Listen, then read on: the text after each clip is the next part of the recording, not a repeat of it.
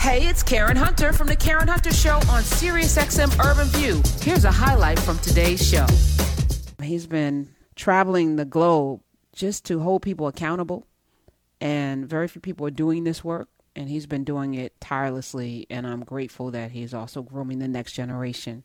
He is the founder and president of both the Institute of the Black World and the 21st Century, and the National African American Reparations Commission. Let me welcome the one and only Dr. Ron Daniels. Welcome back to the Karen Hunter Show.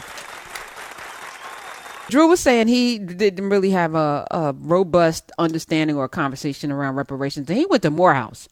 Yep. You would think that would be there. First of all, in the 90s. In the 90s, right? Yeah, but where are we right now with reparations? And well, let me just say it's not unexpected that he would not have known. And by the way, I have a cousin who was president at Morehouse University, Dr. Sam Dubose Cook. Okay. Yeah, right. There's a whole story behind that. But Dr. Hunter, as you well know, these issues take a long time to develop. And the reparations issue is a multi-generational struggle to whom we owe many, many, many people, going all the way back to the first time that our people stepped on these shores. We have been fighting for repair. And then it goes back to people like this that people don't know a lot about, Fannie Callie House. It goes back to after the Civil War. A lot of people don't know that there was a bill passed by the radical Republican legislator that actually did grant reparations. The 40 acres of mules, that's where that comes from all the way from South Carolina to Florida.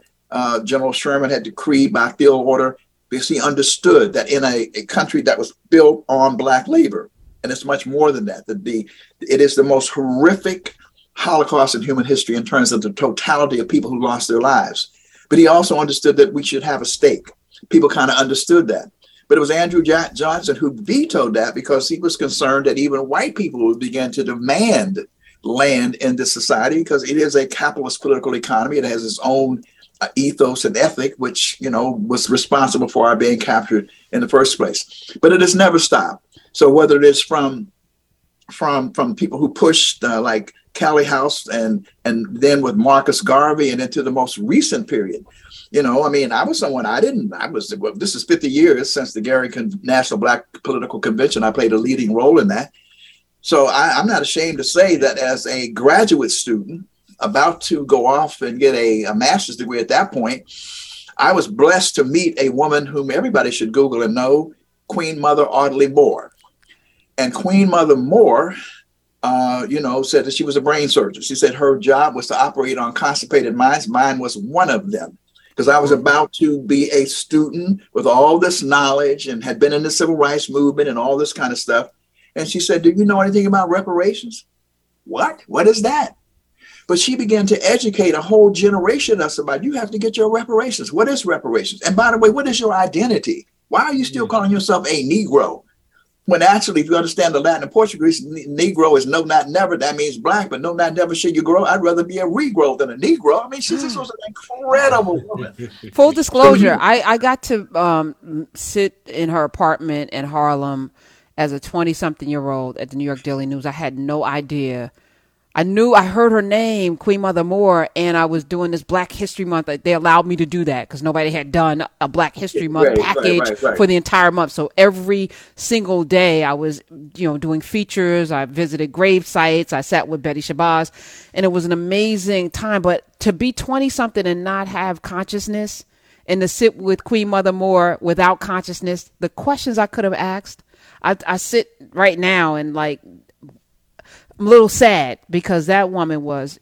Yeah, but she adopted me. She adopted me as a mentee. Actually, I remember I was at the State University of New York. It was then called the Graduate School of Public Affairs. It's now called the Rockefeller School of Public Affairs. And she just mentored me. We ran up and down the road. She introduced me to A. Philip Randolph, a whole bunch of stuff. Bottom line is not only me, she helped to, because at the Gary Convention, if you go back and look at what was going on in its nation time, you see her in the hallway. She's sitting there, this brilliant, self-educated woman saying, you got to get your reparations. Do you understand? She single-handedly compelled elected officials, advocates, and so forth to understand what reparations was about.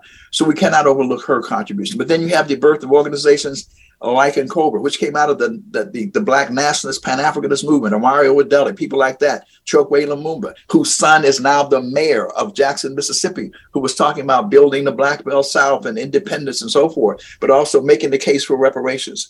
And then that exploded into NCOBRA. And then we have to go to Detroit and see the modern political godfather of reparations, the Honorable John Conyers. It was John Conyers in 1988, recognizing that the Japanese had achieved their reparations through the Civil Liberties Act of 1988, who said, why can't we do something similar?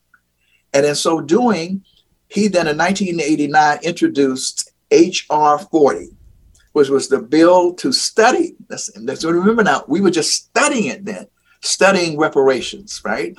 And we used it as an organizing tool, because there were a lot of people like Andrew and like you and others out there who we had to first persuade ourselves, because if there were people who first of all didn't understand and know what reparations were, number one, or didn't believe it was possible. Why? We got current issues. Why should we be bothered with that, and so forth and so on.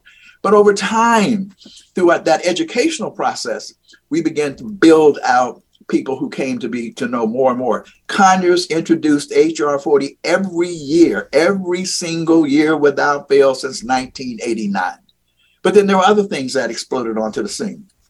We have to recognize the growth and development of the CARICOM Reparations Commission that we have a synergistic relationship with. In fact, I'm on my way to Atlanta this evening to meet with the chair of the CARICOM Reparations Commission. Nations from the Caribbean who have been dependent upon former colonial powers, who made the decision in 2014 to challenge the colonial powers and demand reparations for Native genocide and for African enslavement.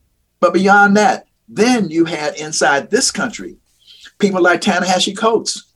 I mean, Ta-Nehisi Coates' article in The Atlantic introduced a whole new generation, and he was not a believer. He was converted. Well, he made the case. It was called the Case for Reparations. I remember it was. I think it was 2015, 2014.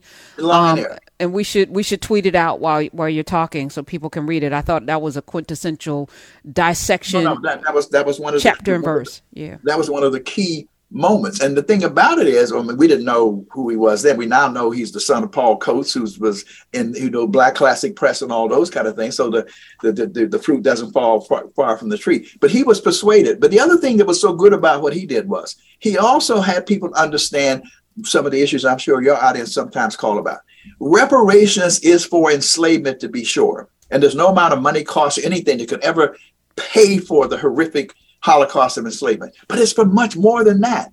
It is for all of the legacies, all of the racially exclusionary policies that are derivative from enslavement.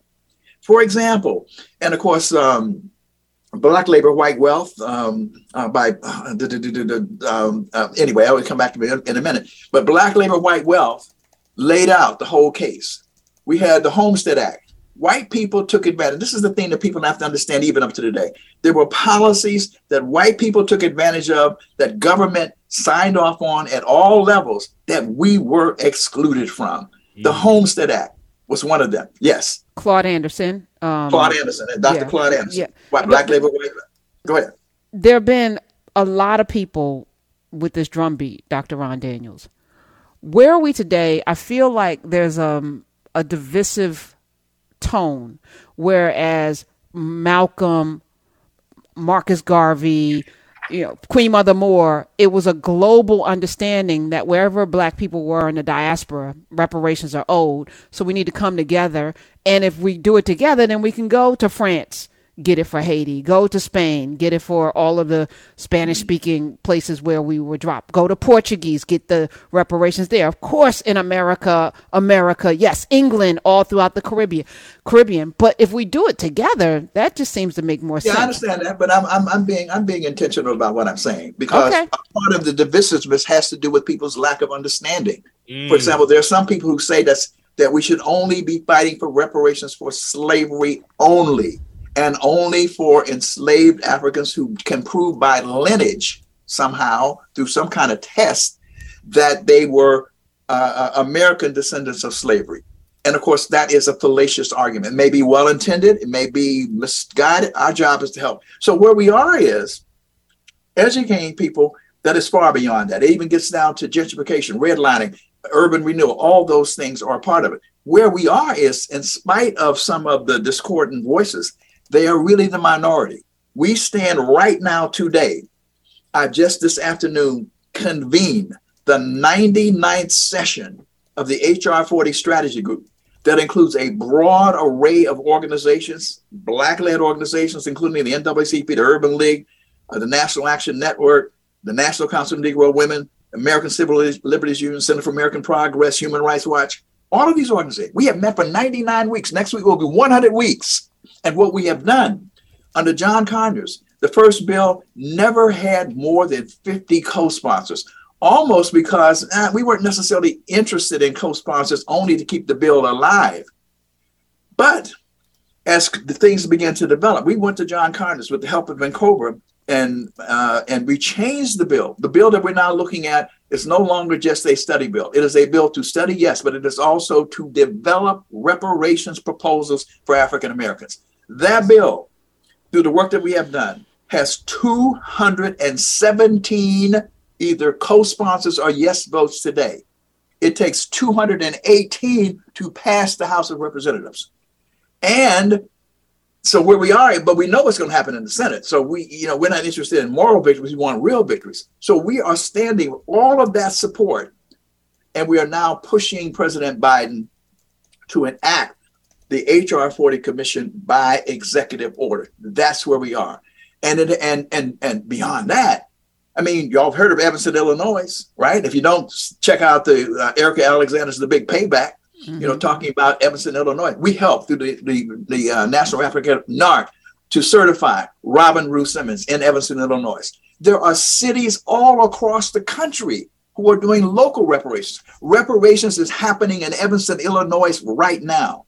Asheville, North Carolina, Rhode Island, Providence is on the move. San Francisco, I mean, all across the country. So this is Queen Mother Moore and they're dancing because they are happy, Callie House, because we are on the verge of, reparations is just exploding everywhere. It's no longer a marginal issue anymore.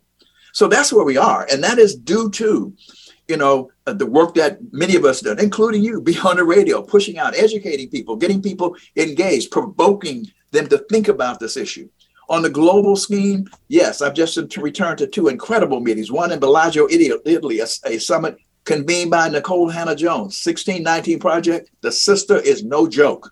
She ain't just doing the 1619 Project. She is deeply committed to this issue of reparatory justice.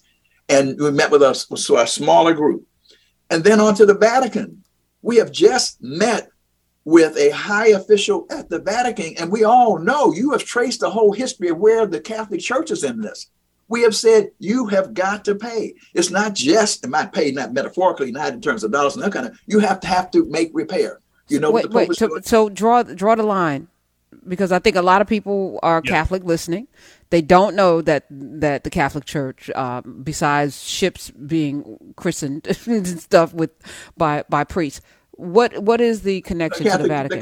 The Catholic Church, through a number of papal bulls, sanctioned and profited from the transatlantic slave trade. Both, right? They inherited enormous wealth from it, but they also gave, because at one point there was only one church in the Christian world that was the Catholic Church. Their Pope was the representative of Peter on earth. And so that gave the justification for these missionaries to be the shock troops for oppression, both in terms of both enslavement and subsequently colonization, for which they are now due. And this national movement, this global movement, is calling them into a moment of reckoning. So we met with them, and frankly, it wasn't even like a standoff meeting.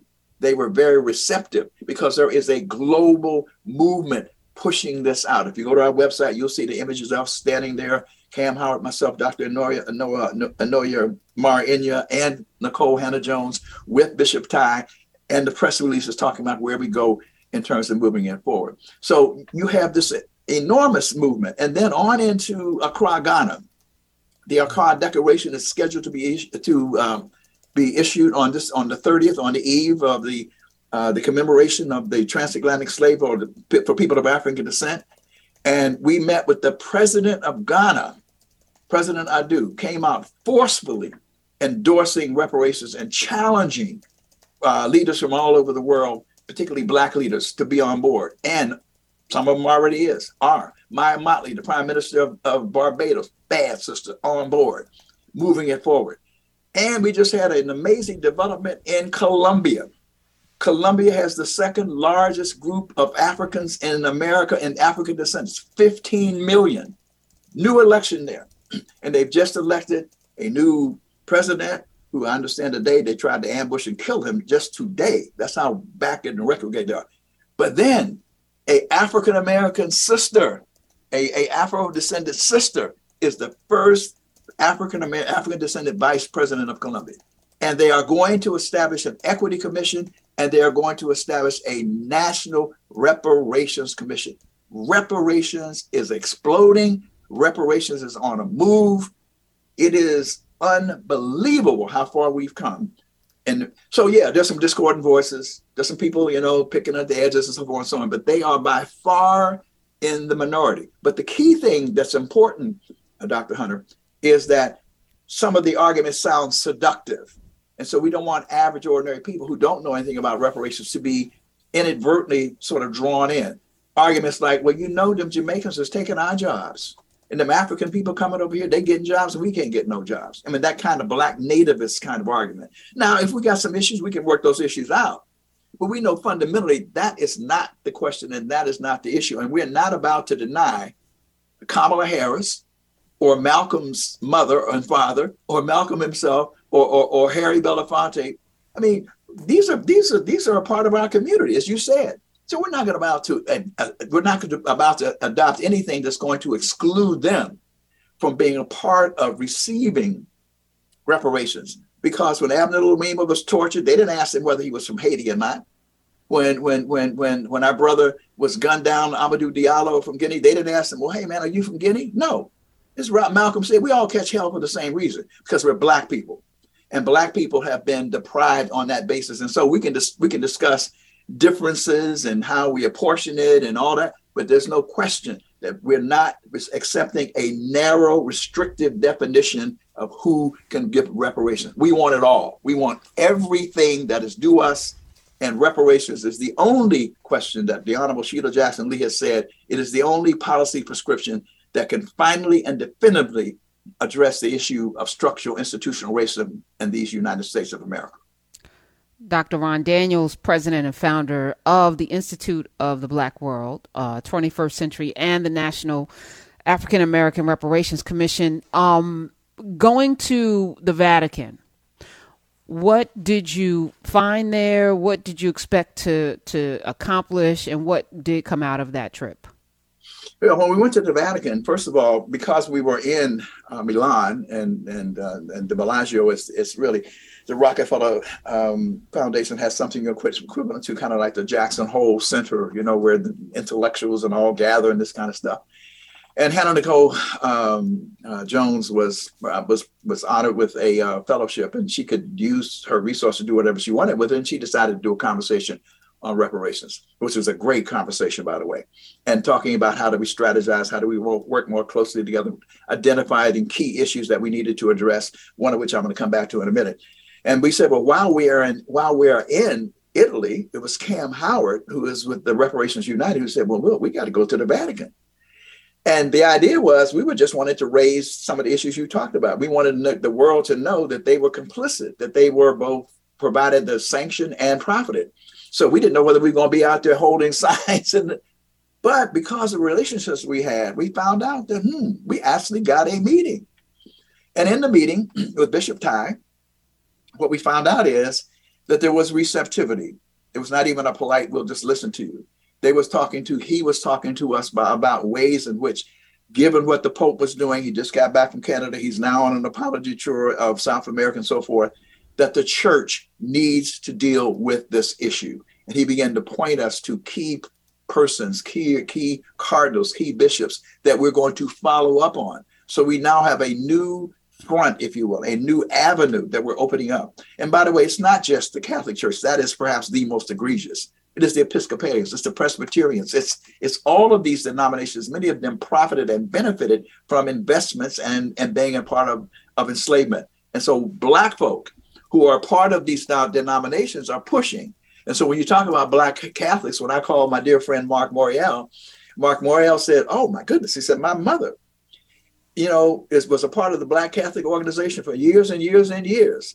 And she would be all over this particular issue. And we found others are saying likewise. So we're opening up, reaching out to the Black Catholics. We're reaching out to Black Episcopalians, Presbyterians, and also to engage in a broad-based, faith-based coalition to push for reparatory justice with the Catholic Church. Sure, it may take time, but also with other denominations also. This is a moment of cleansing, a moment of national reckoning. And the other thing I have to say quickly, you're aware of this, it was also a George Floyd moment, another thing that propelled this movement forward. I often think of his daughter, that beautiful daughter of his, and I remember what she said. She said, Daddy changed the world. And all the way in Ghana, when we met people in Ghana, people from Ghana, but not just from Ghana, they from all over the world. They heard that.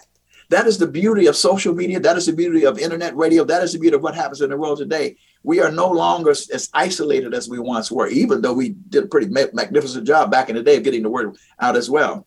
So there's this synergy that's taking place where all over the world, people are coming to grips with this great movement, which Professor Sir Hilary Beckles, whom you should have on your show sometime, Google, Professor Sir Hilary Beckles. He is the president of the University of the West Indies. And he's also the chair of the CARICOM Reparations Commission. I'll be seeing him tomorrow in Atlanta. He is the intellectual leader, so to speak, a generational talent who combines both the head and the heart. He can tell stories. He can tell the narrative backed by brilliant scholarship. His book, Britain's Black Debt, is a classic. And he's now just did a second book along the same lines. So, and we can help hook that up so you can have him on your show. This man is phenomenal. Make the introduction for sure. We'd love to. He has said that reparations will be the human rights issue of the 21st century. And he is prophetic and correct in so saying. What do you think reparations actually then looks like? Is it checks? Is it programs? What does it look like? It's all of that. And so when you go, the other thing I want to do is ask people, we in the National African American Reparations Commission develop intentionally a 10-point reparations program. It's a 10-point program. And when you go to our website, you can see that 10-point program. And what we do in that is we show that there are both what we call direct benefits. So I'll give a quick example. In Tulsa, Oklahoma, it is a crime and a shame that we now have maybe 3 surviving descendants, all of whom are well over 100 years old, who never got a direct payment. They are due a direct payment. But follow me here. Even if all of the descendants, in fact, had gotten direct payments, how do you repair something called community that was destroyed? You see what I'm saying? How do you repair and rebuild Black Wall Street or the Greenwood district of Tulsa? That takes what? Community benefits, investment in what? Community economic development, education, healthcare. And so what you see in the 10-point program, and you go to IBW21.org, IBW21.org, and go to the Reparations Resource Center. What you see there is, yes, individual benefits, but you see us talking about how do we get land for socially responsible economic development. For example, one of the concepts is we support our indigenous sisters and brothers. They are yet to be fully repaired, but they were at least after a trail of tears able to get what I call quasi-sovereignty over land, over which they largely have 95% decision-making power. They can do whatever they choose to do within certain limits, but the limits are broad in terms of latitude. Where there are millions and millions and millions of acres of public land in these United States of America, why can't, as a part of a reparations settlement, we get millions of acres of land to build out Black economic development institute, educational, communications infrastructure, all of that. So we talk about community benefits being as important as, in fact, in some ways, even more important than direct benefits. So in Evanston, Illinois, for example, people did not, the Evanston, Illinois is based on redlining. Those people who in fact can prove, and they can prove, we saw the records, we saw how they moved Black people from over here to over here in order to get to the lakefront property and all those kind of things.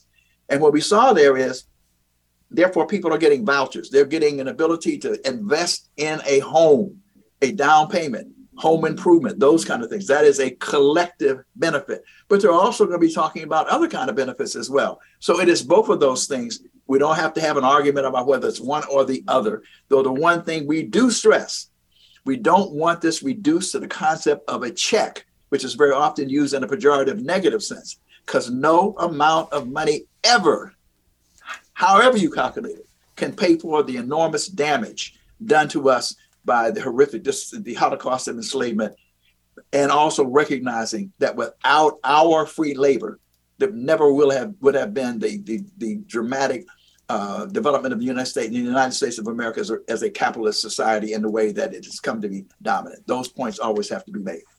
We have to keep this conversation going. We have 30 seconds left. Dr. Daniels, will you come back? Let's continue this conversation. Got to have you back on. Let's have this conversation frequently. Dr. Ron Daniels, we're going to tweet out all your information, including reparations, COMM.org, where you can see the 10-point plan. Thank you so much for joining us today. Hey, this is Karen Hunter. You can listen to The Karen Hunter Show live every Monday through Friday at 3 p.m. East on SiriusXM Urban View Channel 126 or anytime on the SiriusXM app.